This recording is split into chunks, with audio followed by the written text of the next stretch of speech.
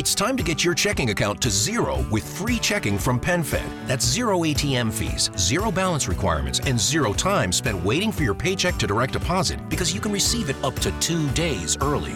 Open your account with just $25 and see how big zero can be. Apply online today at PenFed.org/free checking. Early direct deposit eligibility may vary between pay periods and timing of payer's funding. To receive any advertised product, you must become a member of PenFed, insured by NCUA. PenFed's got great rates for everyone. How powerful is the Cox network? So powerful that one day, the internet will let your doctor perform miracles from thousands of miles away. Connecting to remote operating room. Giving a whole new meaning to the term house call. Operation complete. The Cox network. With gig speeds everywhere, it's internet built for tomorrow, today. Cox, bringing us closer. In Cox serviceable areas, speeds vary and are not guaranteed. Cox terms apply. Other restrictions may apply. Hey, this is Beyond the Letter. Pastor Adam is not going to be in with us. He is currently in Israel. Exciting stuff, but filling in for him is going to be Jermaine, and we're going to do a special episode on Gen Z. This is Beyond the Letter. Guys, we have a special show today. We have our Gen Z contributors in the house today. Yep. Let's go. Yep. And so we have Camille. Hello, everybody. So good. So glad to be here today. Awesome. She's been practicing. Got that Yeah, I'm like in the mirror. $1 million Right. smile Oh right my there. God. Thank you. And we got Alize. Yeah, usually behind the camera. Now I'm in front of it. Hey, Big moves. And we have Jermaine, who's kind of on the cusp of millennial and Gen Z. Yeah. Right. You made it. Right. Now, Camille, you've attended our church for quite a while, right? How long? I'm 20, so 20 years. Dang. Oh, Yeah. oh, I didn't know that. Yes. Since you were a baby. Like Okay, literally since I was a baby, okay. my parents started coming when we were on Utica. So I've been here Yeah. for literally as long as I can remember. I've never gone anywhere else besides here because I love it. But Oh, fantastic. We like to Yeah. hear that. Awesome. It's Now, pretty long. how old are you? I just turned 20. I've been 20 for exactly 1 month today. Okay. Dang. Well, happy late birthday. Thank you. All right. And Alize, how old are you? I'm 19, so my birthday's in 28 days. Hey. Okay. End of the month. In case I forget, happy birthday. Thank you. All right. And you've been at this church for how long? About a year and a few months. But you grew up in the church, right? Yeah, You have family yeah. in the church. My grandparents are pastors. Okay, So church has okay, been right. my whole identity. Yeah, All El my Monte, life. right? Yeah, El Monte. Yeah. And then Jermaine. 26 years old. 26, all right. Yes, right on the cusp of Gen Z and millennials. Yeah, right. So- And you're also our junior high pastor. Yeah. Well, not a pastor, but And- middle school director. Yeah. And you work with high school a lot too, right? Yeah. You We kinda- do like youth ministry full on. So that's like, that's what we do. Middle school ministry specifically, that's what I focus on, but then help out all around youth ministry, everything. So like what is the Gen Z like cutoff? Like what's the youngest before you're not Gen Z anymore? Me, yeah, 19. No, that's the oldest. Other way. Oh, the What's the youngest. youngest? I believe it's 14 years. So Yeah. it's Yeah. right now I'm 26. Freshman? So people who are freshmen in high school. Okay, freshman in high school. Okay. Yeah. It's trippy to think about. Right. Because the weirder that like what makes me feel old is when people say what year they were born. What year were you Okay. born, Alize? 2002. That's not that okay. bad, but that's okay, crazy. It's okay, like okay. When No, you, when yeah, people people start say telling me like they're the born, like- tens. I'm like, no way you like, exist. middle school. Yeah, middle Right. school. No way Right. you are alive right, now. I'm like, it still I'm not is even that old. 2010. What do you Yeah, mean? middle schoolers would be like, oh yeah, I was born in 2011, and you're like, I know where I was in 2011. right. Like I have a memory. Like yesterday, yeah. Yeah. Crazy. It's so weird. Yeah. scary, dude. And then I'm millennial, so I'm 34 years old. I'm a millennial, and I've been here for my entire life as the pastor's son, the senior pastor's son. But, I'm excited about today because I want to learn Gen Z culture and generation. Because here's the thing. I'm a big fan of Gen Z. Love Gen Z. I think they're the greatest generation to ever exist. Oh, wow. I think That's they're a the big hardest statement. working. Wow. I think they're the hardest working generation, the smartest generation. No, I'm trolling boomers right now. Okay, sounds I don't know good. who you've met, but I'm trolling boomers because boomers love to hate on Gen Right. Z. Yeah. You know. So I like to throw it back at them every now and again. But I really am. I really do love Gen Z, and I love Gen Z because I'm kind of I'm a very curious person. I love humanity. Like, I'm very curious with, what's going on in the world. And Gen Z in particular has really stood out to me recently because I've been on a lot of social media lately, the past few years, because I've been dealing with like a physical injury, and so I've been bedridden a lot. So I've been on the social media a lot more than I would have if I was like a normal functioning, pastor or whatever. So, but I just noticed some things about Gen Z, and they're just so unique because millennials, we're really the last generation to not grow up with the internet. Yeah.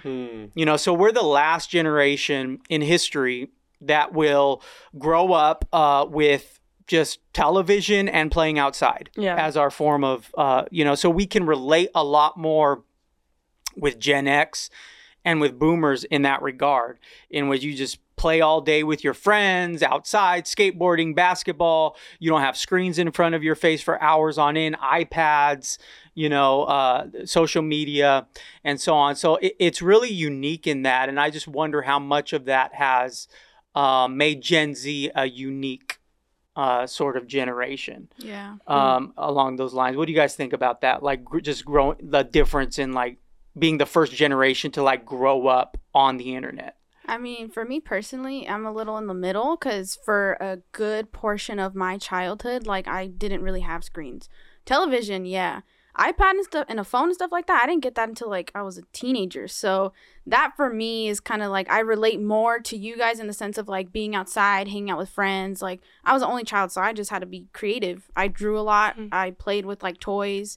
I did a lot of other things. Like, TV was very low on my priority. I'd watch like Food Network at the age of 9. Like, that was my entertainment, but it was very rare that I watched TV. I had the very old one, like very old, Big a little box, the box, yeah, with like the old control has like 3 buttons on it. That's what I had. So I don't know about Camille, how you grew up.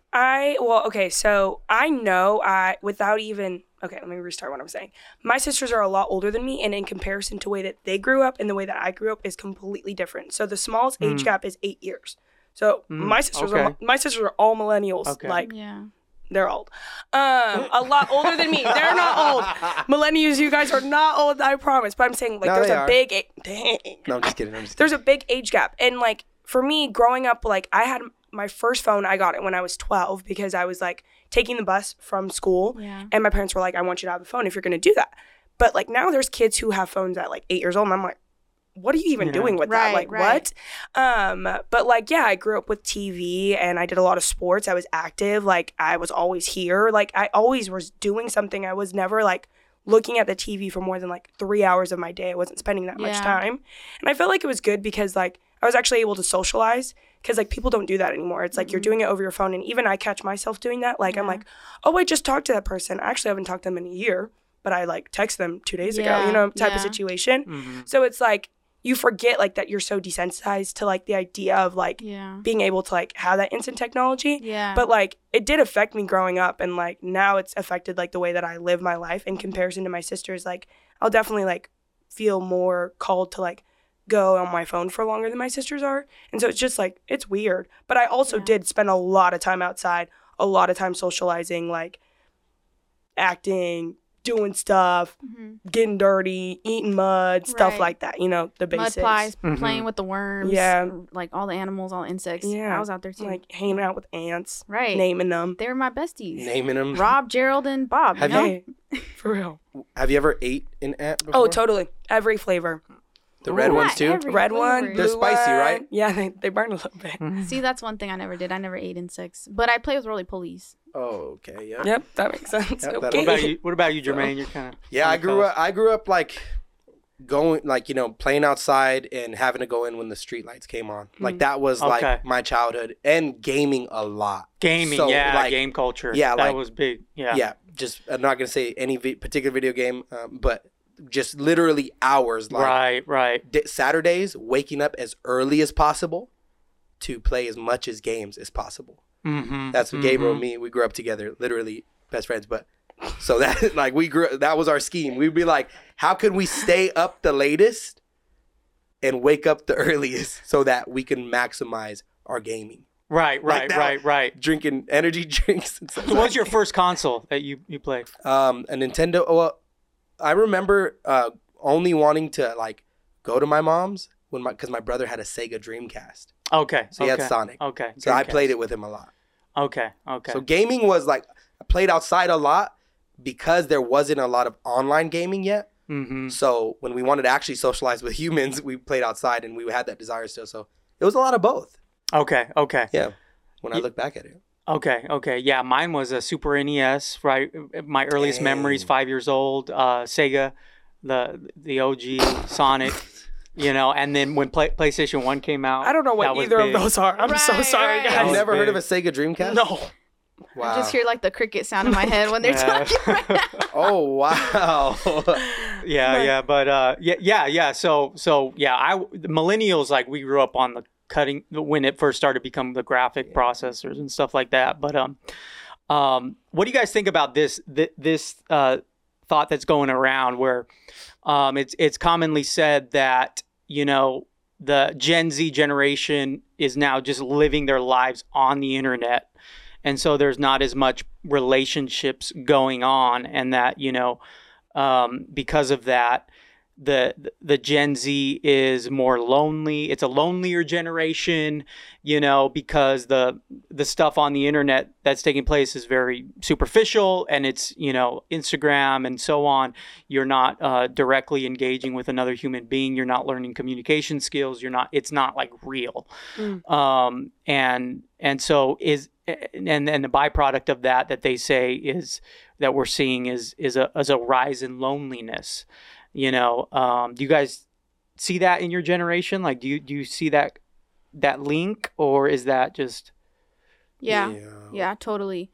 I actually was literally watching a TikTok the other day, and it was like, TikTok isn't healthy because in 10 minutes you can see like 3 people who are divorced, like 7 people lost their cats, 2 people died, and like you just go through this rush of emotions in a really short time span that is probably not healthy for our brains to be going through, to the point where, like, if you talk to someone who is Gen Z, and I've even caught myself doing this, it's really hard to keep eye contact with somebody because you're so used to just stuff changing in front of your eyes. Like, same with the kids when they're watching Cocomelon, like they say it's not good for them because it's shortening their attention span. I used to be able to like listen to someone talk. Now it's like I got a very short attention span before I shut my my brain out on you. Totally. And it's totally subconscious. Like, I'm not doing it intentionally. It's just because of the amount of media I've been consuming, especially during the COVID era when that was all you had was TikTok. Like, I could tell you I was on TikTok all day every day. And screen class time was online. Like 15. Yeah, it was insane. I mean, even now it's still pretty high, but at least I am aware of it and I try to manage it. Yeah, that's wild. I really feel like I was the guinea pig for like social interaction, where my generation was, or my age specifically, because in high school when you want to start talking to girls and you would talk to them first on my Facebook. But I remember like a lot of interactions where me and this girl would be like kicking it off through talking. But when we hung out, it was awkward. Yeah. And I've never been on a dating app, but I remember like a few times setting up a date with a girl, going to the movie. When we talk, it's like jolly and dope, and me and this girl connect. And then when we hung out, it was like weird. And I'm like, and she felt the same way. And it'd be like, we never talk again. Yeah. And I was like, dude, when I look back at that, I was like, we were the guinea pig, because now all the dating apps and stuff, people, I don't know. Obviously, you could, like, the connection is probably unhealthy the way, because like Tinder, one night stand, connotation, all that stuff. But I feel like they've now like conditioned people to learn the balance of both. But for me, we'd be awkward and stuck. Like, I don't know if you guys feel like that. When you ever talk to somebody first on social media and then you meet them, you're like, oh, hello, how are you? It's like you never know like where it's going to go, because for me, like, I like meeting people in person because it's like I get to know the way that you talk, the actual way you're like your tone, the way that you communicate with people, your body language, all that's really important, and you don't get that online. When you're texting someone, you don't get that. No. Even like when I catch myself, like my friend, they'll text me something and I'm like, that was so rude. And then like, they're like, no, I meant it like, no. And I'm like, oh, okay, cool. You know what I mean? Yeah. So it's like, you're not able to catch that online. And for me, I text the same way I talk, and I put a lot of tone, I put a lot of attitude in the way that I talk. But if you can't see that, then I seem like such a jerk. But a lot of my friends have like slowly starting to get that sense like, oh yeah, she texts the same way she talks. Yeah. So let me like put what she's saying, but you wouldn't know that unless you meet me in person type of situation.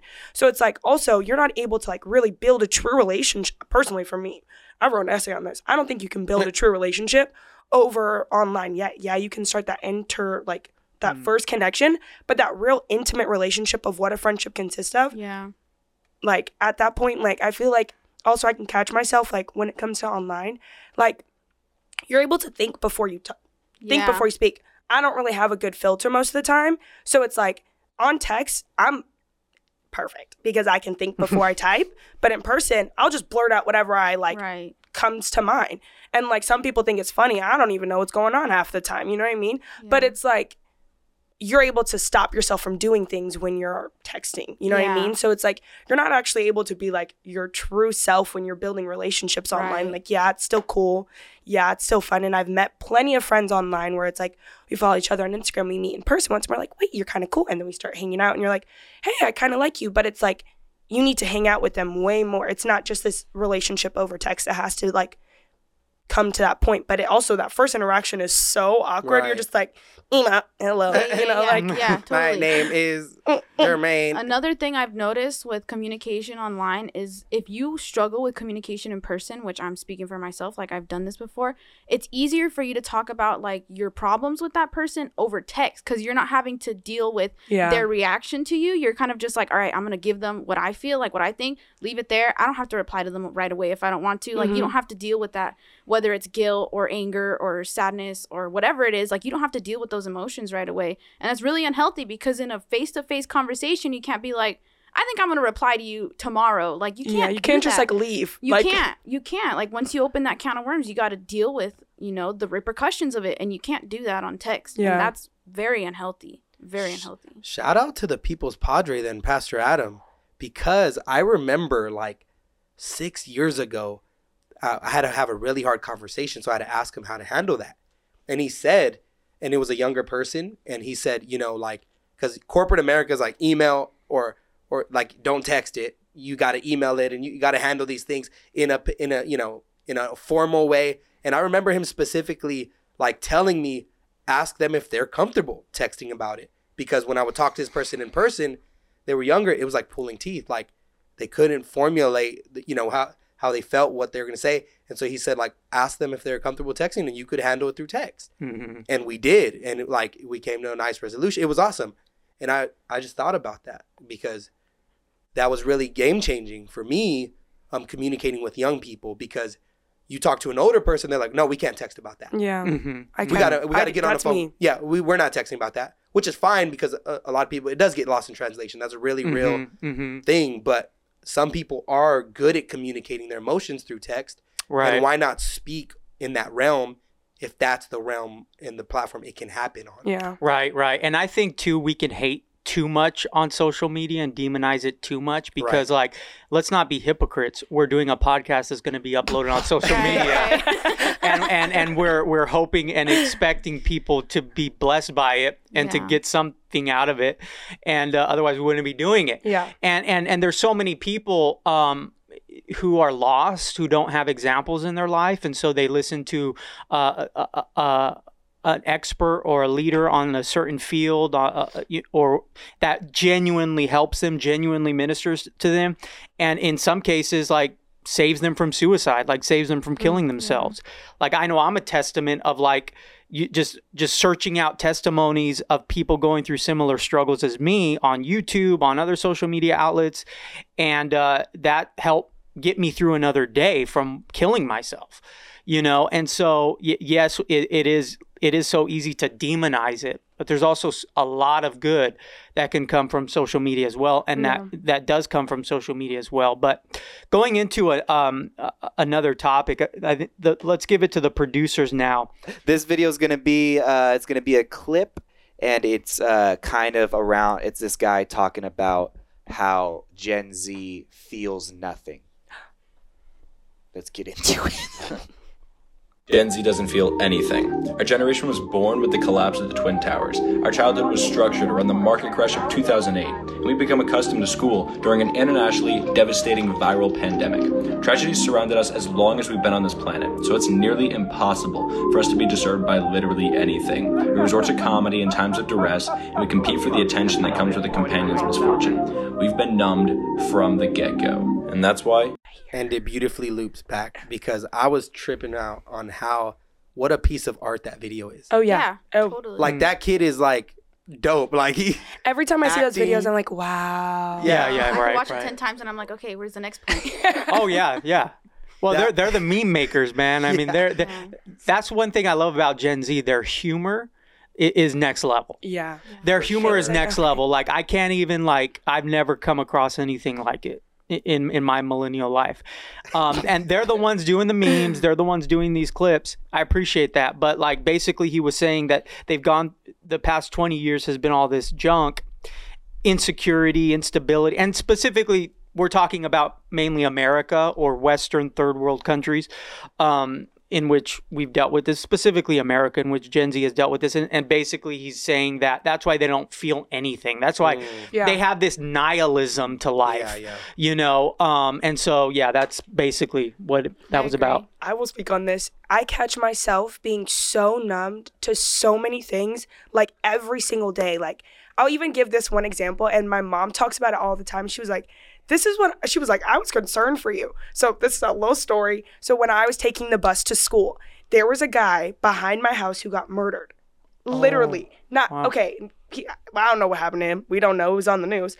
But I know this sounds crazy. I literally saw this guy's dead body. And what? No. Wow. And so you want to know what, so that we had to talk to this counselor at school. Crazy stuff, right? And I told the counselor, I was like, yeah, it's just like SVU. And she was like, no, it's not. And I'm like, yeah, it is. I see those all the time. She was like, no, but that was an actual person. I'm like, who? So are the people in SVU. Right. They're fake people. They're acting dead. But it's in reality, I mean, that was when I was 12, so it doesn't really affect me now. But it's if that's not a testament to how desensitized we are, it's oh, I see it on TV. Oh, I see it on TikTok. I see it all the time. It doesn't really matter because I've seen it so much that it's just okay, whatever. Right. And I think about that and I'm like, Camille, what was going through your mind? But it was just something I've seen before, whatever. And I'll catch myself, even with my friends when they go through stuff, or even when I catch myself going through stuff, I'm like, it doesn't matter. Whatever. So many other people are going through this. Why does it matter that I'm going through this? But it's also at the same time, that's your own personal experience. You need to care about that stuff. It's stuff that's actually important. And it's just we are super desensitized. And even on TikTok, time will move so fast because you're absorbing so much stuff. And it's you'll go from one person, this is my TikTok For You page. It'll go from a military homecoming where I'm crying, and the next one I'm dying laughing, and the next one is just this was stupid. What is this? But that's all within 20 seconds. Right. And it's I go through every single emotion I could possibly go through in a minute. So it's you're eating all this consistently, always. And it's and you expect us to be able to emotionally regulate. Right. You expect us to be able to communicate with each other. No. Wow. Why would that be something that we could possibly do? And this TikTok has been out since 2016. Yeah. Before that there was Vine. Before that there was Instagram. Consistently. So it's just been we absorb so much, and it's not a lot of output that we can put. So with your emotions, you're able to take in so much. You're taking so much, but where are you putting it out? You know what I mean? If you don't have friends to talk to, who you can talk to, if you don't have good relationships, which majority of people, luckily a lot of, for me, I have great relationships with my parents. I have awesome friends that I can talk to, but a lot of people, we're talking, are lonely, and they don't have those relationships. So they're absorbing so much, but have nothing to put out. Right. So then all you do is just hold it in. Yeah. You know what I mean? Right. And then you're okay, well, why does anything matter? Right. And to that point, when you do meet people like that, they trauma dump. Because they have no right. one to talk to. So they'll be like, yeah, when I was this age, like I was raped and then I was going to take my life. And that's then a my good dad point. like threw me, and they just go through all this stuff and you have to just take it in because you're just like, hi, hello, good morning. A lot of their identities, and it's even being promoted in our culture to be identified with your trauma. I mean, we're still putting out slave movies. Will Smith is still putting out slave. That's a whole nother. But it's like really, do we really need another slave movie? Like let's be more positive with the culture and stuff. But it's like it's just this trauma dump, trauma. And it's like people, when I talked to my therapist like a year ago, she was like, you're not your diagnosis. And I was like, that's true, because so many people just want to put their identity in something that they're willing to put it in a negative diagnosis in this like terminology and be like, this is what I am. This is who I am. I am depressed. I do have anxiety. I am all this stuff. And so then they just live that like truth, so to speak. But it's like, no, that's isn't who you are. It's just something that affects you because of things you've gone through that you haven't properly processed. Because like you were saying, like we take so much information in. What in that 20 seconds that we've watched all those videos do we have time to process? Because as soon as you get off TikTok, you're probably going to bed. You're going to do something else. So you don't have time to sit there and think about everything you're feeling. Like you don't get that space.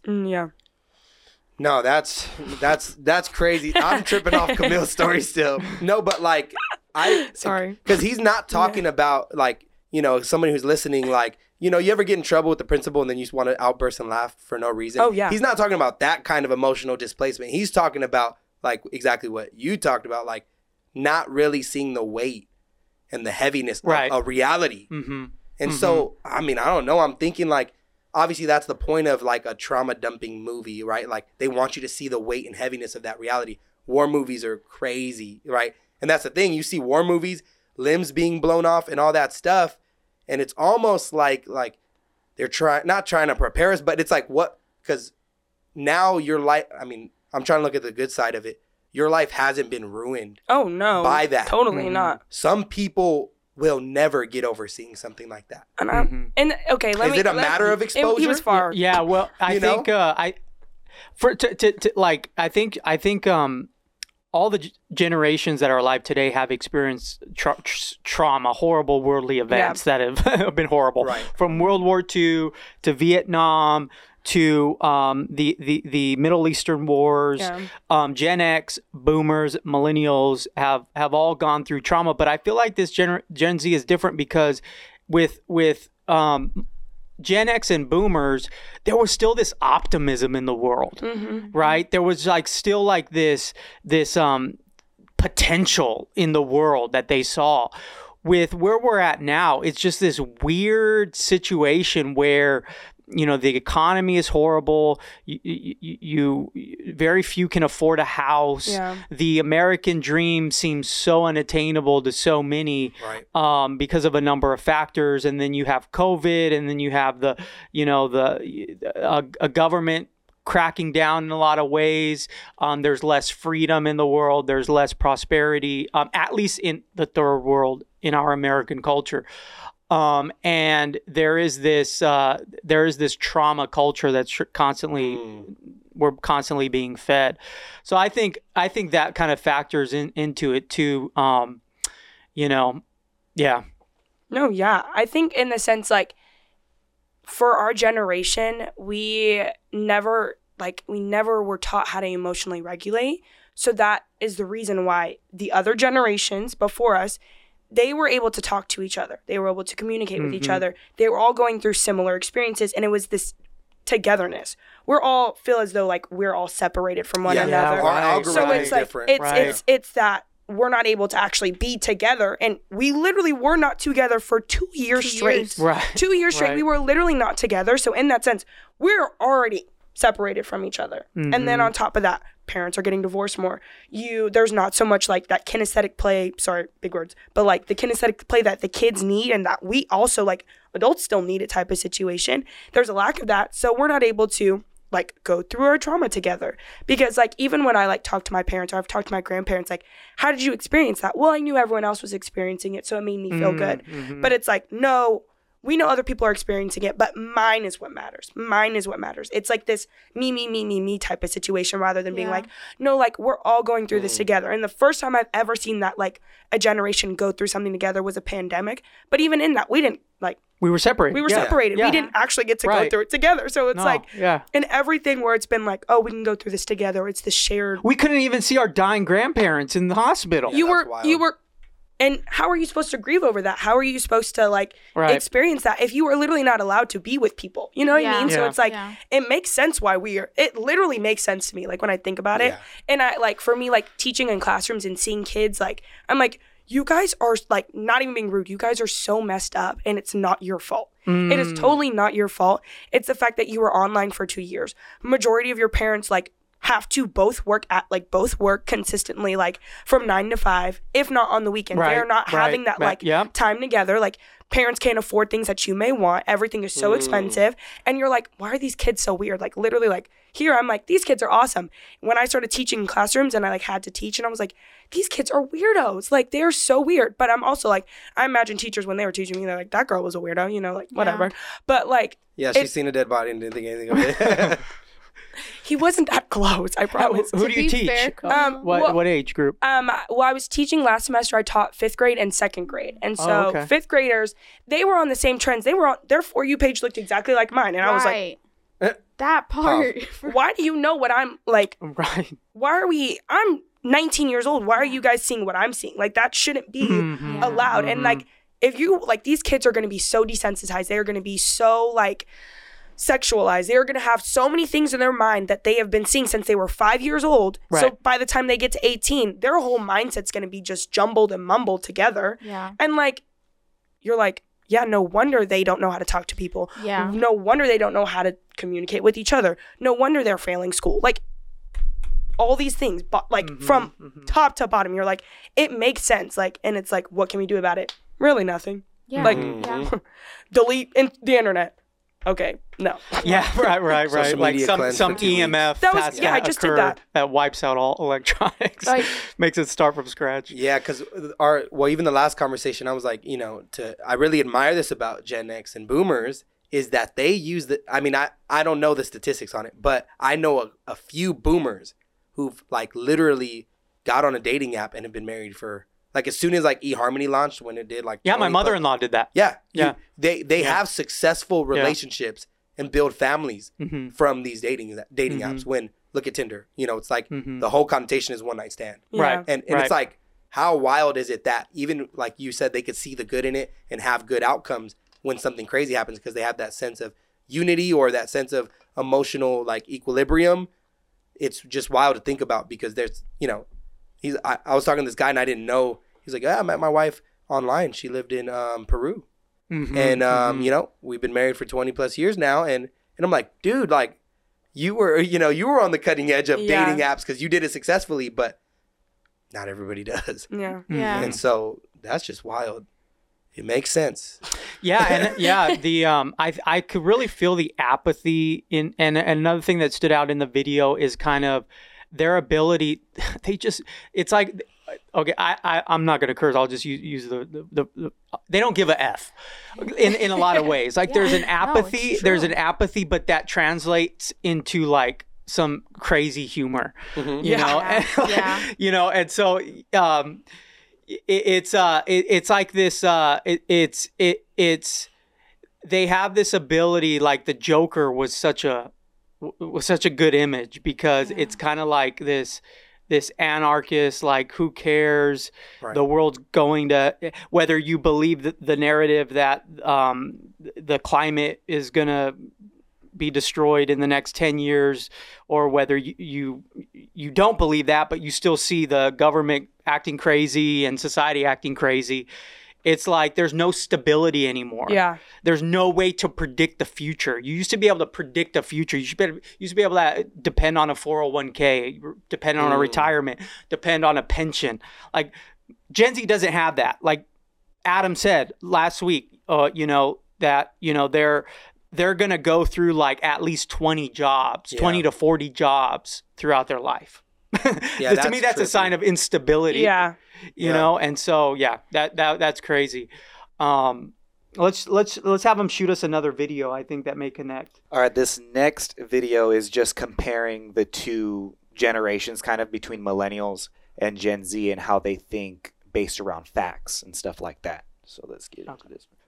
why do millennials have this mentality, and like the way that we kind of speak is like an I think, I think blah blah. It's very I think, but then the Gen Zers come through and they're like, this is what it is, and they are not like second guessing, and there's no self-doubt in the way that they communicate their wants and the things that they're doing and like their work, whereas we have like a very almost like self-deprecating form of communication. Why is that? We're kind of a filler generation in between. Like Gen X and Gen Z are very similar. Then Gen Z is now raised by us, who are, like so wishy-washy, and they're like, well, I can say whatever I want then, because you're not going to say anything back to me. And, scary. And I think with Gen Z specifically too, is they grew up with social media from day one. You had always had access to the internet and always had access to social media to think you know everything, and that's what creates their confidence. It's like, no, I know this because I watched a YouTube video on it. And they had Google. Yeah, so the I think and I know,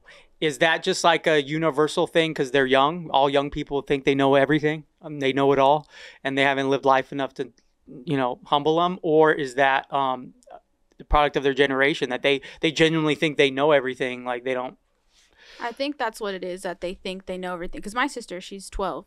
And, like, she'll talk back to my mom. And I'm like, girl, I would have been slapped silly if I did that. But she can get away with whatever she wants. My mom tells her, don't do that. She does it. There's no repercussion. So it's like she knows that she can do this stuff because there's nobody to, like, push back on what she's trying. So she just tests the limits. She tests the limits all the time. She tells my mom, like, stuff to her face and that I would never dream of telling her because I know I would not be alive right now if I did that. And she's fine. And she knows it. And she'll talk to, like, other adults. Like, there's no level of respect. There's nothing. There's no, like, oh, you're my elder. Like, that's not a thing. Yeah. At least in the younger spectrum of the Gen Z generation, there's, like, no level of respect. And I think that's because of COVID. There's a lot of kids. Like, they had nobody to teach them that. And in a classroom setting, at least, you learned, like, okay, this person is above me. There's authorities. Respect. There's this level of hierarchy. That's who I have to respect. They didn't get that because everything was online. Like, what were teachers going to do? Tell them to unmute themselves? Like, they can stay muted. Leave the classroom if you want, whenever you want. I used to sleep on my economy class and online. You and me both, girl. You and me both. My ears were trained to know when he was ready to turn it off or to, like, leave. Even though I was sleeping subconsciously, like I knew when I had to leave the class, so I looked like I was paying attention. Like I could hear my name and I would know what he was talking about, even though I was asleep. So I'm like, there's these things that other generations didn't go through. Like who in your age or your age, like can do that, just subconsciously be able to be programmed into these like sub-level actions to, that's crazy to me. Yeah, and I noticed too with Gen Z is that which I appreciate about Gen Z, there's a level of authenticity that they wear their emotions and their thoughts on their sleeves. There's not a lot of filter that, like you said, not a lot of filter that goes on. But that's good because I'd rather interact with somebody that I know what they're thinking than somebody that's gonna like be a faker and just kind of trick me or deceive me and say something to my face just to make me feel good and then talk about me behind my back or something else. So I appreciate the authenticity, of Gen Z. Do you guys see that, or is that does that make sense? Or like they'll just there's definitely authenticity, like even the way they sign off of emails, it's like oh yeah just like, okay, bye, like right like our generation, it's like sincerely yours truly, or yours truly. yeah I think it's borderline like I was saying, like testing the limits of what you can and can't get away with. Because it's like part of it is authenticity, but if you meet a lot of Gen Z people, like the facade that they put up, like they can create an entire personality off of these people they've seen on social media. And these personas, like there's this trend going around talking about like your 2022 eras, which I don't know how many years is in an era. I would assume it's a long time, but they can have like a bunch. I don't know what an era is, so I'm like, go ahead. It just goes to my point. Like people are like, oh, this was my era, and they just compartmentalize these events that have happened in their life and put it into this short title and be like, when I was working at this place or when I was an entrepreneur. And so they just don't, like, they test the limits is what I think. I think it's borderline authenticity, borderline testing limits of what they can and can't get away with. That's what I've noticed for sure. Okay. And I hate, like, because I'm trying to process what I'm about to say, which is because I love Gen Z and I love the confidence, but because I talk to so many, especially middle schoolers, but high schoolers in general, I'm always just talking to younger people, and like when you talk and have full conversation about that, you kind of realize, and that's what's interesting because the video is talking about the confidence they have. But the confidence, like, and this is just a life thing anyways, we all run into it. Our confidence doesn't match our claim all the time. Mm-hmm. Like, so like I've talked to like a 7th grader. Hey, what do you like to do? I'm a music producer. You know, and you're like, oh, wow. Like, that's dope, man. Like, show me something you produce. Let me listen. Let me in, man. Yeah, and you're like, wow. Like, you know, it's bad, you know, or like whatever. And it's not because obviously you like to be encouraging stuff. So yeah, keep doing it. You're going to get better. But the claim of like, because I think what they're addressing is all the new experts around. Yeah. And I hate to sound like, because I'm only 26, but like you see like a 17-year-old and they're like, I'm a photographer, which is dope. Keep being a photographer, keep trying, but you're not a good photographer. Like, you're not a professional photographer, but the confidence will make them sound like that. And I'm not sure that's what they mean, but you know what I'm saying? Like, the big gap between the confidence, is it like ignorance? Is it a bad thing though? Because there is a certain segment of our culture that has always preached that to us. Right. The speak it into existence. There's Fake even it till you make it type of a situation. subset of Christianity that teaches that, like, speak things as though they're not, as if they are. You know, it's that mindset of no matter what, I'm going to say I'm the greatest and I'm the best, and even if I'm not, I'm going to say it because I'll speak it into existence. But this was crazy. Like, growing up wanting to be the millennials in my life, looking up to them all the time, I noticed that they're very critical. And so I grew up, I'm really critical on things. And so I want to be good at something because I'm bad at it, not because I'm already good at it. When I become really good at something, the likelihood of me wanting to keep that up is actually dropped. That's just me personally. Like, for video games, if I like reach God status skills, I'm like bored of it. Or if I 100% achieve a game, I'm done. Yeah. Right? I'm over it. So it's like that. If you are radically confident about something that you're not good at, are you going to ever be good because you think you're already good, right? It's not like I'm not bashing anybody or anything, but it's not bad, but my fear is like for the younger person that like, oh, I'm good, I'm a photographer. So you don't look up dope other photographers because you think you're the dope photographer people are looking at, you know, or you're not, you know, so it's that hunger that I think is missing, just because it's like people they're not willing to be bad at something first. They just think like, oh, I come to this naturally, so I'm good at it because boom, or whatever it is, videography, video games, sports. They like, students don't want to play basketball, and I ask them, why don't you play this sport? Because I suck at it. Of course you suck at it. You're a 6th grader. You played it once in your life. Right? Like, so, but they're like, no, I don't play it because I'm not good. So that's kind of when the confidence happens because somebody found something they like to do. Yeah. So, you know, it's just interesting. I don't know where that conversation goes, but I think that's where the confidence comes from. They've actually found something they're passionate about. So they're saying, you know, that's I grew up watching critical millennials criticize themselves, criticize others, criticize work, react to stuff like reaction videos. Like a lot of reactors are millennials who will react about, and like, you know, being a musician, they tear something apart. Okay. Here's why this song sucks. Here's why that movie sucks. And so that's just like an interesting, that's the contrast that I noticed too, that I could affirm that video is like, millennials are very critical and it comes off as they lack confidence when they're critical on themselves. I didn't like that. I didn't like my performance there, or I didn't like how I did that, you know? And so, yeah. And I understand what you're saying. And I think the internet, being the internet generation, the first fully integrated internet generation, plays a huge factor because in a sense, like, knowledge has grown tremendously. It's at the tap of your fingertip. Yeah. Previous generations were not able to Google. Previous generations were basically told by two or three news outlets what the truth is. What, you know, you go to school, you learn in a textbook what history is from one textbook. You know, so it was all like, you know, they all had the same material. They were all reading from. They were all learning from NBC News Tonight. You know, whereas now it's knowledge is, you know, so abundant. They Google, and so there is a sense with that you can feel like you do know everything. Yeah. You know, and so I think the one thing that came to mind was like we have this God complex, and I think that comes from not being a generation stemmed in Christianity and like being taught for so long that it's like there's so many different choices that you can have. Choose one that fits best for you, that you like the most. Not like, yes, it's going to be hard. Yes, like we face trials. But yes, at the same time, like I know when I go through stuff that like Jesus is going to be there for me. That the Lord, like I will persevere because I have Jesus on my side. And it's like, I know that. And that's what stops me from being like, I can do it all by myself. I have confidence. And yes, there's plenty of things that I feel fully confident. I'm like, you can ask me about it. I'll be able to tell you. But I also am never going to stop learning. Once people feel like they've reached a limit of like, I got it, they're not going to learn anymore.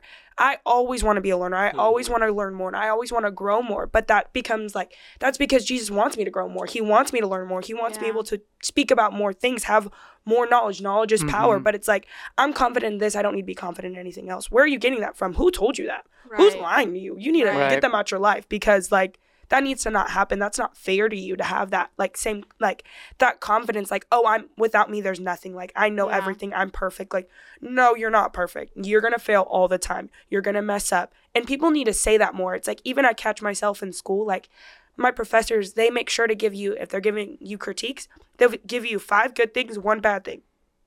I probably did 7 bad things and 1 good thing, but you're just telling me I'm doing good. But I'm like, no, critique me. Tell me what I'm doing wrong, because I can't actually grow if you're telling me that I'm doing perfect. And like, there's all these stupid like grading systems where it's like, I'm not giving you an A, I'm going to give you complete. I'm not giving you a B, I'm going to give you partially competent. No, an A means you did 100%. A B means you did, B. C means you did average, and F means you failed, type of situation. And it's like, those structures were there for a reason, but you guys are changing it into this thing where it's like, let me just make you feel confident. Right. We've been boosted up our whole lives telling us that we're these awesome creatures and we're so perfect, but it's like, no, we need to be told like, we fail. We are bad sometimes. We make mistakes. And it's like, no one wants to hear. I mean, yes, does it suck when someone's like, no, you're really bad at that? Like, okay, cool, thanks. Right. Awesome. But it's like, also like, you need to hear that. You can't grow unless. They want to be coddled. They want their safe spaces, right? Yeah. It's like, you need to step outside your safe zone. And that's something that like, you have to grow up. You have to learn how to grow up. But no one's willing to grow up. Everyone wants their comfort zone, which, I love my comfort zone. But also, like, we talk about it all the time. Like, I do things that are weird. Like, I started line dancing and now I go line dancing every week. So funny. And I love it. And it was really awkward. I'm like, I grew up in Rancho Cucamonga. Like, why am I line dancing? But it's still so fun. I did something that I would never think I would possibly do because I was like, this is boring. I don't like just going to Victoria Gardens. Like, let me do something fun. So it's like, I want to grow. I want to learn more. Yeah, now I can do 20 line dances. Couldn't do that before, but I had to get outside my comfort zone. Someone had to look at me and be like, you're doing that wrong. Let me teach you. Oh, that's dope. And I had to like learn that, but no one's willing to get outside their comfort zone. I'll catch my friends doing that. I'm like, what are you doing? Like, get off the wall, bro. Like, come on, let's go. Like, let's do fun stuff. But people aren't willing to like not be confident in what they're doing. And that's the problem. Yeah. Well, it's a beautiful thing to like marvel at the young people like achieving something. Yeah. Like, that's dope. Like, I have a 1-year-old. He claps and we all clap. He just clap. Because that's amazing for a 1-year-old or for a 10-month-old or, so it's interesting. Like, how then does the older generation learn how to help younger people level up? Because they do one extreme or the other. They either coddle you and like, that's an amazing beat, son. 10 years later, the same quality beat, this music producer kid, God forbid, right? Same quality beat from 10 years ago, because he's just been told he's dope. You're doing great or now. You're amazing. Yeah. So that's a hard balance. And I want to add something to that, because it's like the Gen X and the Boomers hate on Gen Z because of their safe spaces, because they're so sensitive, because they can. But it's like, but who fed into that? Exactly. It's your generation. Your generations wrote those textbooks. Your generation are the teachers, are the principals, are the superintendents. So, dude, like, take the log out of your own eye before you take the speck out of somebody else's eye. Yeah. But I also want to go back to the God complex, because I thought that was such a great point, because Gen Z now more than is having this whole like, you can be the god of your own world. Yeah. So if you were born a woman or a girl, you can be a boy. If you were born a boy, you can be a girl. And to me, that goes back to what you just said, this God complex. And like that used to be just basic knowledge, like life 101 that you're not God. Yeah. And like, you know, you were born a boy, you can't be a girl. Like there's a great Mr. Rogers clip going around. He's like boys are boys, girls are girls. But it's hilarious because that used to be like just basic knowledge, and now we're having to like defend it. Now we're having to teach that boys have boy parts and girls have girl parts. But like my daughter is an 11-year-old, so she's is that Gen Z 11?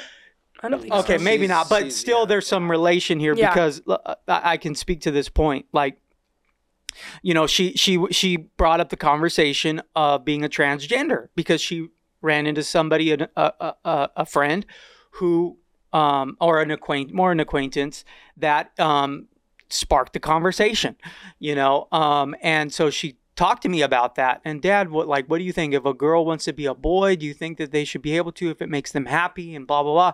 And we had a long discussion.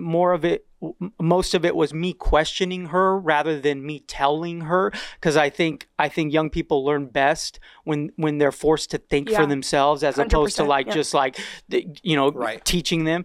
I mean, you want to teach them obviously at the end of the day, but you know what I mean. But so I asked questions, you know, and so one of the questions is it's so basic, but it's like so obvious. It's like what if me, like I spoke for myself. I said, you know, like I love the 1950s. Something about the 1950s, the culture, you know, the music, you know, a lot of things. The bad things, you know, they're bad things. I don't appreciate that. But there are some good things of the 1950s that I like. And I've always thought to myself, man, I wish God would have. But I'm not God. Like, God put me in this generation. It's not a generation I would have chosen. But I have no choice in that. And so I have to learn to live with it. I have to learn to accept my life the way God designed my life to be. And, you know, rather than fighting against and raising my hands to the heavens and saying, you made a mistake, I have to learn contentment. I have to learn peace, you know, in who I am, in God's purpose for me, in humility and accepting God, you know, God's design and God's predestination of my life. So that was one of the examples that I gave her. But, you know, it's crazy how we have this God complex now. We think we can just be God and just be masters of our own world. And it always ends in misery. It always ends in pain. Yep. You know, 70% 90% of transgenders end up committing suicide within like 5 years of having the operation. And so, you know, the results speak for themselves. Yeah, I think a lot of people, they try to seek fulfillment in these type of things. So like, you know, I've talked to a person once who like was transgender, and they told me about their entire life and everything that happened. And at least for like my experience personally, I feel like they try to run away from something that happened to them. And so they think if they live the life of a different person, if they become a different person, if they like can escape that in a sense, like that it doesn't apply to them, that trauma will not affect them anymore. So to put it into terms of being transgender, like if something happened to this person and they're like, it's because I'm a girl, they're like, well, what if I become a boy? That'll like change what happened. That'll make me feel better because I'm no longer the person that happened to. They attach a different identity to themselves, and they're like, that person isn't me. Like they like kind of like hop out of their body and like, that's not me.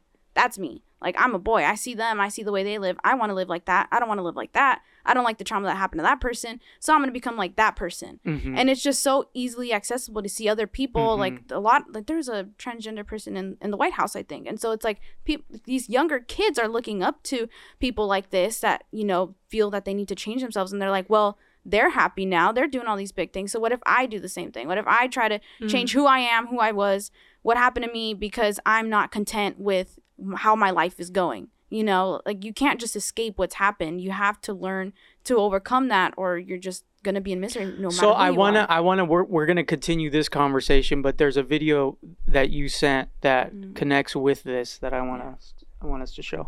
So on October 28th, Good Morning Norway aired an interview with Jorand Victoria Alme, 53-year-old able-bodied male who now identifies as a disabled woman. And in the interview, he stated that he had always wished that he had been born a woman who was paralyzed from the waist down.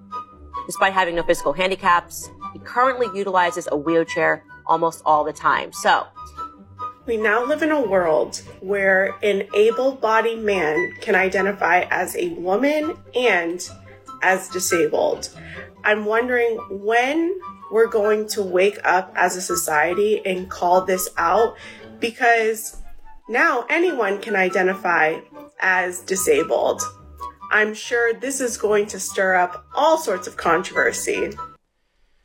Yeah, it's wild because I know people that will say like, oh, that, Candace Owens is radicalizing the argument that most the LGBT community doesn't agree with that person, right? Like, and that's probably safe to say that most of the LGBTQIA plus community doesn't agree with that. Mm-hmm. But I always talk to people, because a lot of my friends that I went to high school with went to, UC Santa Cruz or UC Berkeley, and they've went in and came out like radical liberal, whether you're liberal or not. But a big, a way of thinking is that whole realm of identity and looking at it retrospectively. I was born this way and all that. Mm-hmm. So I was talking to somebody who's a psychologist. She was telling me like the DSM-5 and stuff, that they affirm this way of thinking, of that like it's a revelation that you've been born that way or you've been changed. The concern is that I always argue and get in debates with my old friends from high school or family members, is that it's scary, because that's really what it leads to. Mm-hmm. Is that you can, so where there's no governing source of if you're right or wrong. Mm-hmm. So they can't say you're not allowed to do that or not allowed to be a male if you're a female, because that is your reality that you get to choose. Mm-hmm. So that's scary, because like it's like, well, what about when you commit a crime and you can use it to your advantage? Yeah, when you commit a crime and say that was when I was that person, but I'm not that person anymore. Exactly. How do you convict? Right. And they go, that's ridiculous. And I'm like, well, it's happening at a very small level. Or you say you're already. A woman in order not to be in jail with men and have a lighter experience. So it's scary, and I don't want to be like very like bashing on it. I just really have a problem understanding it, because a lot of it doesn't make sense to me. You're taking it to its logical ends. Yes. is what we're talking about here. And it really is taking it to its logical ends, right? Because I mean, there was even a story of a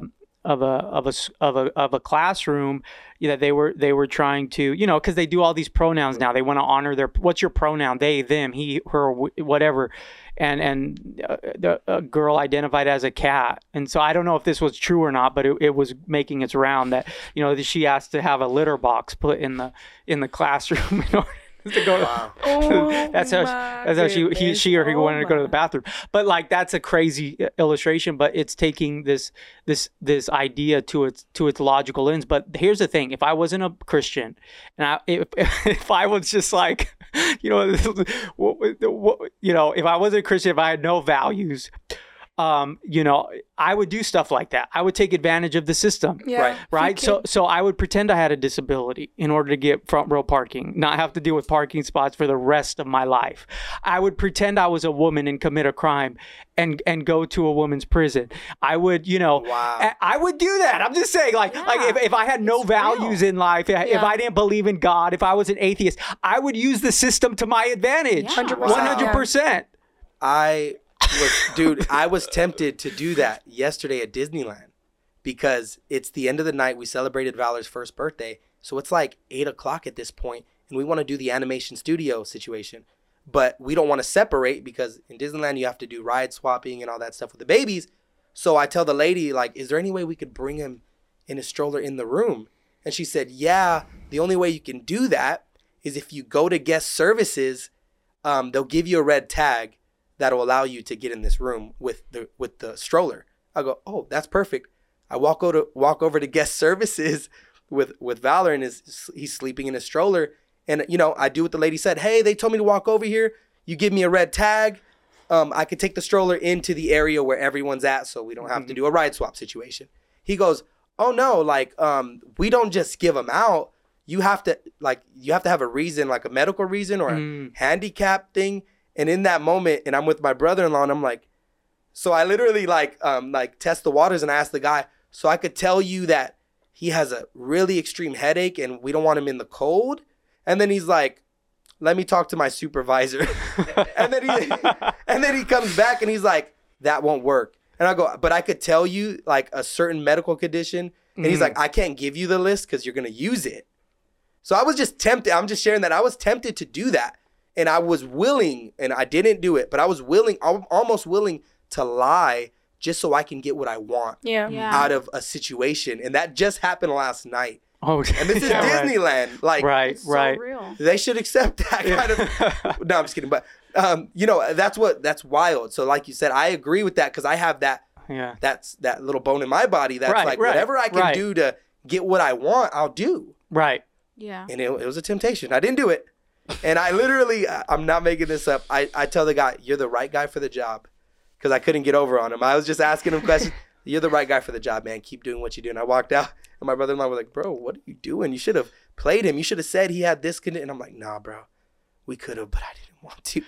It's just funny that you say that because I. Well, it's crazy because they used to be called mental illnesses, and they used to be. Now they're just praised and affirmed, but they used to be called. There's this condition. It's we talk about body dysmorphia. This is the reasoning behind a lot of sex change operations. Body dysmorphia. Well, there's body dysmorphia of people who feel like they need to be an amputee. Like they have this dysmorphia, like I should not have my right leg. Wow. I should not have my right leg.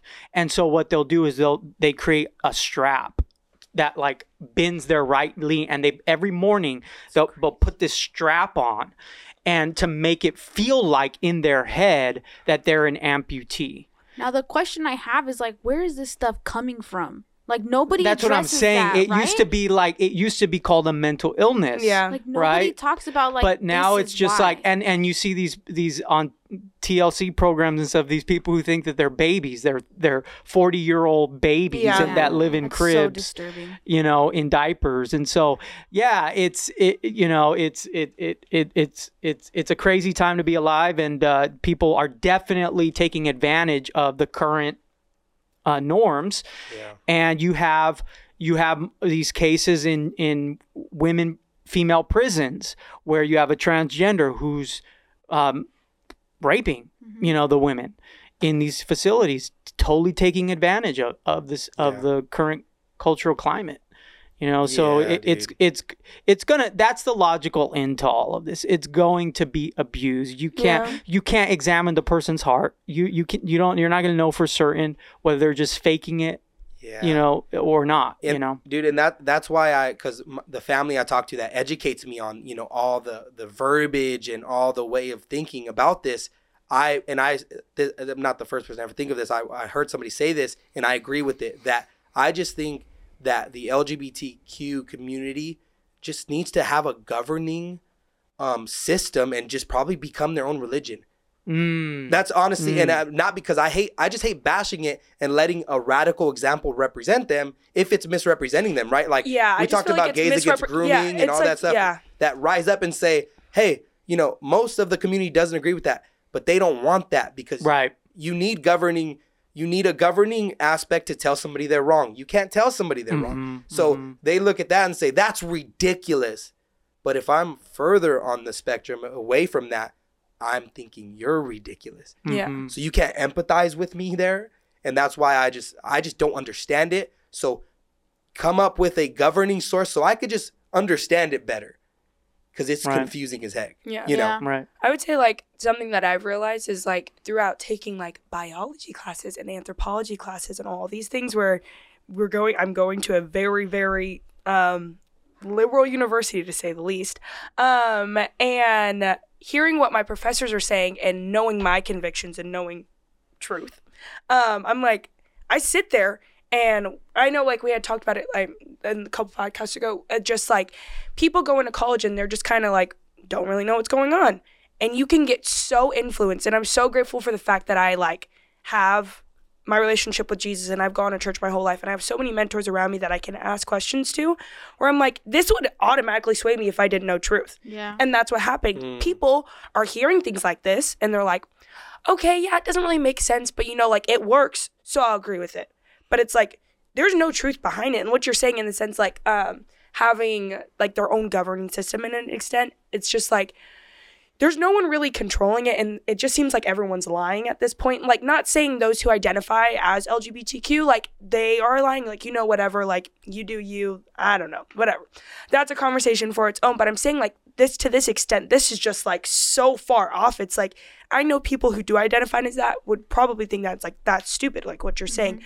But it's like, no one's holding them accountable. There's no accountability in the own, like, identification system, you know, like, there's no one holding them accountable, and the government can't hold them accountable because the government is like seen as homophobic, transphobic, all these things. And it's like, but where's the accountability? We can't hold humans accountable if there's no governing factor over us. And it's like, where are you getting your ideals from? I get my ideals from the Bible. You can hold me accountable from what the Bible says. Right. Yeah. But what are you holding yourself accountable to? What are you basing this on? There's no basis. It's just like, okay, you do whatever you want. And how is that fair for anybody? How is there any rules? How is there any, you know, you can, like you're saying, you can lie, you can get away with whatever you want because there's nothing holding you accountable to it. And a big issue right now that the LGBTQ community and everyone I know affiliated with the community accepts is gender fluidity. That you can consistently change. Yeah. So that's another issue. And so they're not far off. And I talk to people like, so I'm not like, you know, and La La Land. None of us are. And that's why I don't like when people watch the podcast and I read the comments, they say, cite your sources. Like, we talk to hundreds of people. Right. We live in the real world. Yeah. We all. I'm like, I go to school. I have jobs. I do things. Like, these are. We're real people. We're living life. We have gay friends. We have gay family members. We have people in a lot of these venues. You know, you're part of your job is an evangelist. For a big part of youth ministry is to be an evangelist. You got to go to them. They're not going to come to you. You got to go to their high schools. You got to go to their games. You got to participate in their life. And that's what we do. We're in I just talked to somebody, we're in like Rancho Cucamonga High School every Friday. Etowanda High School every Friday. How many people show up to that? Rancho has, 300 plus 300 plus students come every Friday for their lunch just to come and hear conversations about Jesus. Who is this guy? What is going on here? Yeah. And a lot of them are not Christian. A lot of the students that come, you know this, Camille, because you went to Rancho. I went to Rancho, and when they first started I would go in and I'd be like, you ain't Christian. I'm like, you're here for the free pizza. The pizza's what gets you in. Right. And then you hear the conversation. And then what would happen, and I've told them this, is like, I would go to school and people would ask me questions because they knew I was affiliated in the same way. Who's holding me accountable? Right. My church is holding me accountable. Type of situation. You can ask me questions and I'll answer them because you're going into this with like questions. You go in for the free pizza and someone says like, it's not radical, but it's like, something you've never heard before, something is new to you. And you're like, well, I know this person is affiliated with this. Let me ask them questions. Where are they getting their answers from? I'm getting my answers from the Bible. I'm getting answers from like my relationship with Jesus. We can't do that with other people. Yeah, you can't have that same accountability type of situation. But yes, tons of people go, and like majority of the people that go in there are not Christian and come out and they do ask questions and they want to like know more, and that's all that you can do. And then that's why I just say that, because I just can't stand cite your sources. Why are you guys pulling anecdotes out of thin air? And it's like, we're living life in a community, talking to people all the time. We don't just sit here in this room. It's crazy. So it's wild. Yeah. What else you guys got for us? This next one's going to be about how, what are the exact reasons why some people would say that Gen Z doesn't desire to work. Here's the real reason why Gen Z doesn't want to work. Kids these days, they don't want a hard days of work at all. They just want to quit their jobs and be on social media all day long. Yeah, it's actually a lot more complicated than that. We want to quit because we're being taken advantage of, put in huge amounts of debt, and not paid properly. See, because while you were working in the 80s, your salary could actually afford you a decent lifestyle, but let me just show you the numbers. Since 1970, home prices have increased by 1,608%. If we compare minimum wages from then and now, in 2022, minimum wage is 40% lower than what it should be compared to 1970. But anyways, the same home that cost you $100,000 in 1970 costs you $710,000 now. All the while, wages have remained stagnant. Okay, sure, but that's just the way things are now. We had struggles too. Live with it. Yeah, kind of hard to live with it when college has increased by 2,000%. Tuition used to be $1,700 in 1970. And in 2020, it's about $38,000 a year. Follow for more. Imagine paying that much for college. That is the Gen Z diplomat right there. Literally was having oh my God. that struggle. recently I had to apply by like yesterday for college, and I was like, I'm just not gonna apply because I don't want to put myself in that, like, lose an arm and a leg and then my other leg just to go to school to learn what I'm already working in. Like, why am I gonna put myself in that situation? I've been blessed that I can already work in the career that I'm working towards, and I haven't even finished school yet. A lot of people can't say the same, so they're like, I have to put myself through UCLA, all these other schools that it's like $100,000 per semester. They're like, I have to do this, and then at the end of the day, the job they get doesn't pay back the debts they're in. So luckily, I was able to find a school that's like within reasonable amount of debt that I'm willing to pay off. That I'm going to pay off before I die type of thing, and I can still, you know, work and do everything else. But I'm like, that's true. Like, it's not that Gen Z doesn't want to work, is that the standards and the wages and all that stuff is not good. Like 2 years ago, I got my second job, and I was working at the Habit, and it was so underemployed that I was working double shifts 7 days a week, and I wouldn't even see my family. It got to the point where they literally had to text me, and they were like, we don't see you anymore. Like, you missed your sister's birthday because you're working. And that's what kind of like changed it for me when I was like, I'm a workaholic. Like, I'm working everybody else's jobs. Like, I'm doing other people's roles just because they're telling me I'm good. And so I stopped settling for that. And it wasn't because I didn't want to work. It was because I didn't want to be taken advantage of. So it's not that Gen Z doesn't want to work. It's that we know our worth in the workplace because we've seen our family like have that happen to them. I've seen my mom do graveyard shifts. I've had to take care of my sisters because of it. I don't want to be that same parent. I literally have said this. I want to be a present mom. I don't want to be a mom that doesn't go to the games. That isn't there for my family, because I lived that life and I had to step up and be a mom for my sisters. And I'm like, that's not healthy for anyone in the situation. So why am I going to put myself in a position, in a career, in a job, in a school that's going to put me in a spot where I have no choice but to be that person, you know? Like, and they don't see that. Like, not you guys. I'm saying, like, in general, the people that argue this don't see that component of it. It's like, we've lived this and we've seen you guys go through those same trials. We don't want to live that. Like, we're trying to beat the system, essentially. No, that's I'm shook, because connecting what you just said with what she's saying, you know, we go to all these youth conferences all the time or even things for youth workers, and there's that rhetoric is out there. Older people are saying that about Gen Z. They don't want to work. But there's this awesome organization called Barna. They do tons of statistics, and that is actually like one of the biggest definers of Gen Z, is that it's not that they don't want to work. It's that they're not motivated by money. That's so true. And so that's what I was going to ask you. Do you feel like it's not because no one could say you don't want to work. You just said you work double shifts 7 days a week. You want to work because you have to function in society. You probably have a car payment or bills or whatever. Do you feel like that's more it? What are you most motivated by? Is it money? Is it like... Well, it used to be like things, right? It was like to get your house, to get that car, to get that boat, to get that, you know, whatever. That's why that would motivate previous generations to work. There was the potential for reward with the risk of the hours put into work. It kind of lined up. It was worth it to them. And part of what she's saying is the reward is not worth it anymore because my dollar can't buy what it used to. Totally. My dollar can't buy what it used to, you know, what it used to buy. Like she said, like, yes, like with the house prices and today's prices, yes, you have to factor in inflation, but even with that, inflation hasn't caught up. The minimum wage nationally is $7, and before, during whatever time, because I had seen that video, so I did my own little research, and the minimum wage was like $4 when she was like the original time. It's only gained $3 national. Like, how is that make? And of course, California, we're $15, but still. I was working minimum wage, and I still am. I don't know, whatever. Sorry. I'm like, you literally cannot buy things. Like, no. I'm like, I don't know how anyone's doing this. All your money goes to your bills, and then you're like, all right, 2 Sounds weeks, I'll good. get paid again. Yeah, you can't buy things that matter. No. Like, you could buy hot Cheetos. You couldn't buy a meal at Go McDonald's. to Chick-fil-A. And it's so tough. That is like, I always vent to like the older guys or anybody that will listen about the struggle of trying to buy a house in this day and age as a young person, building a family. And I'm always telling my family like that need to step up and help watch my son and help us not.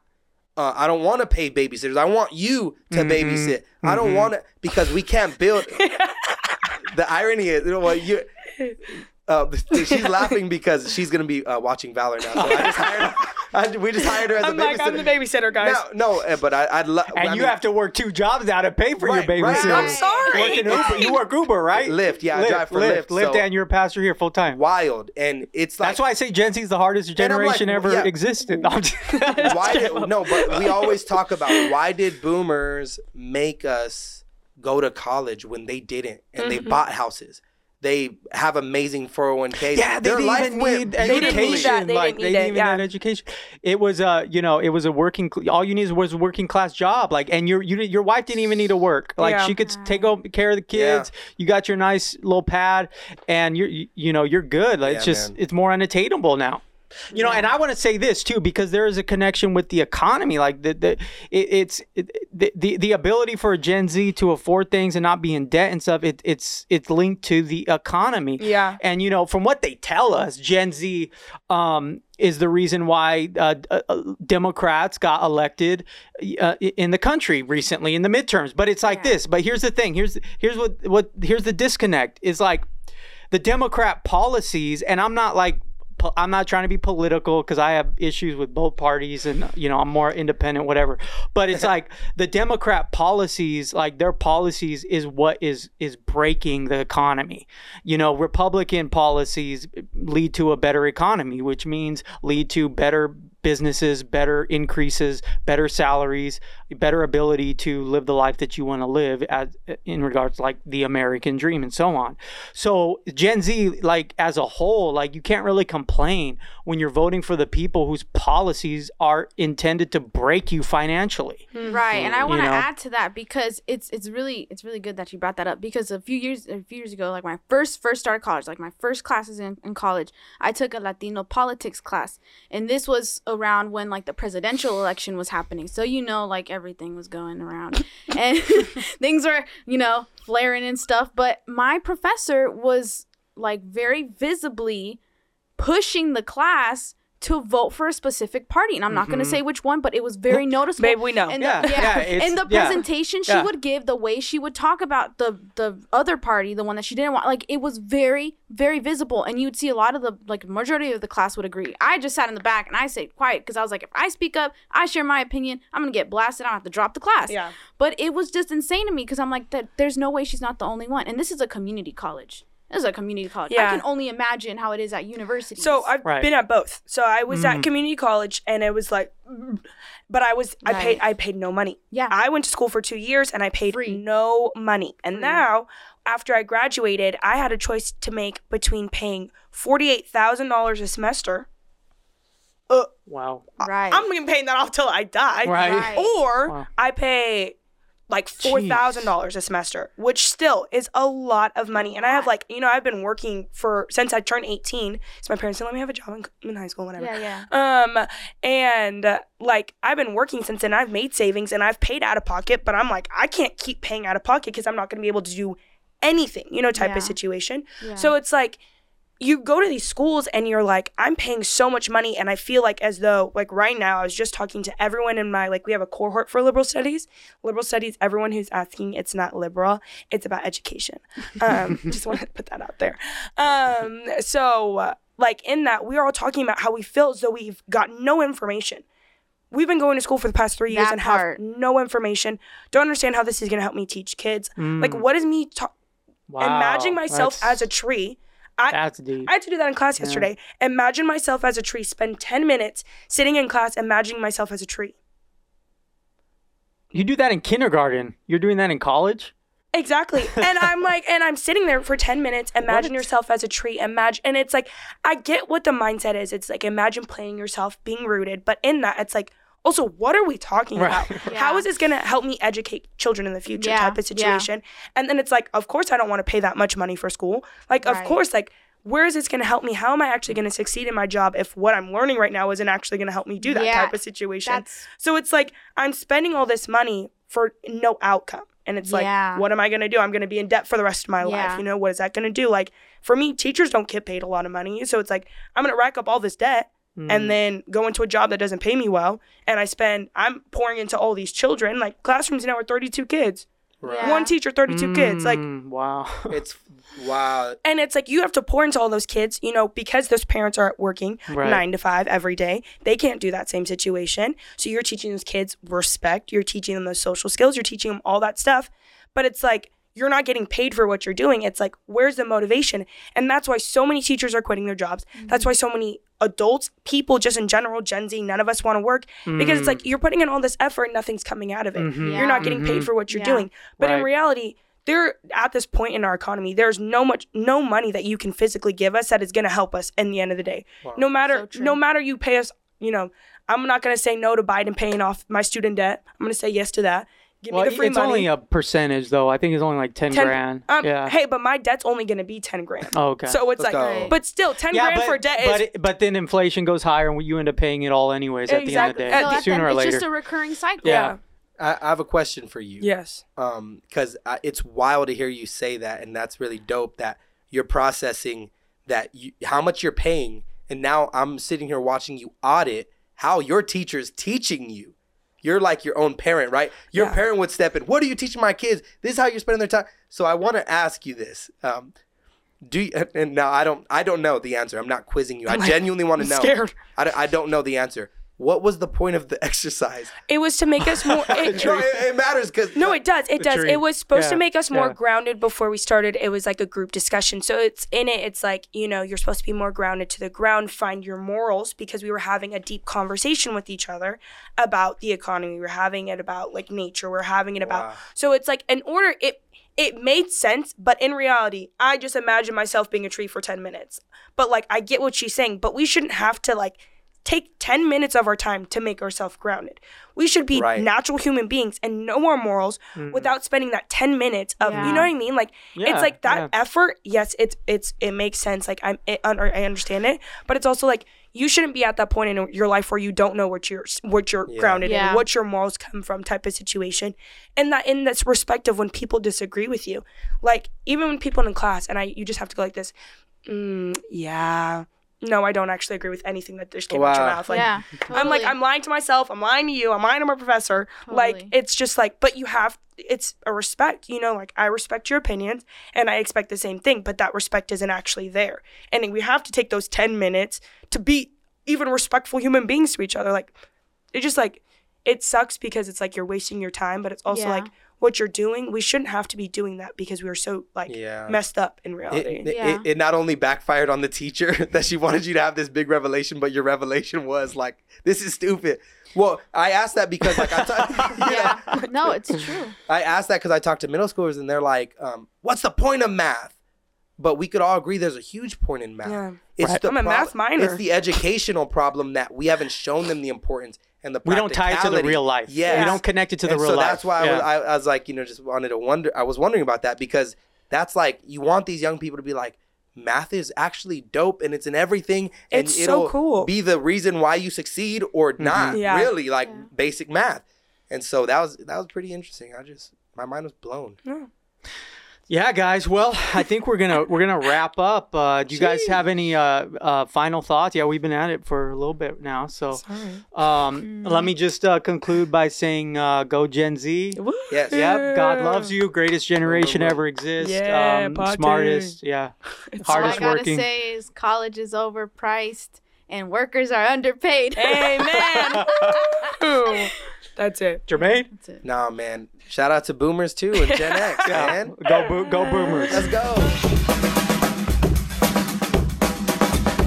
Why don't more infant formula companies use organic, grass-fed whole milk instead of skim?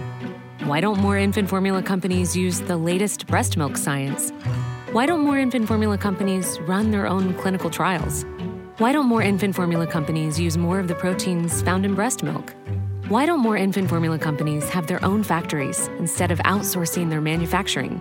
We wondered the same thing. So we made ByHeart, a better formula for formula. Learn more at byheart.com.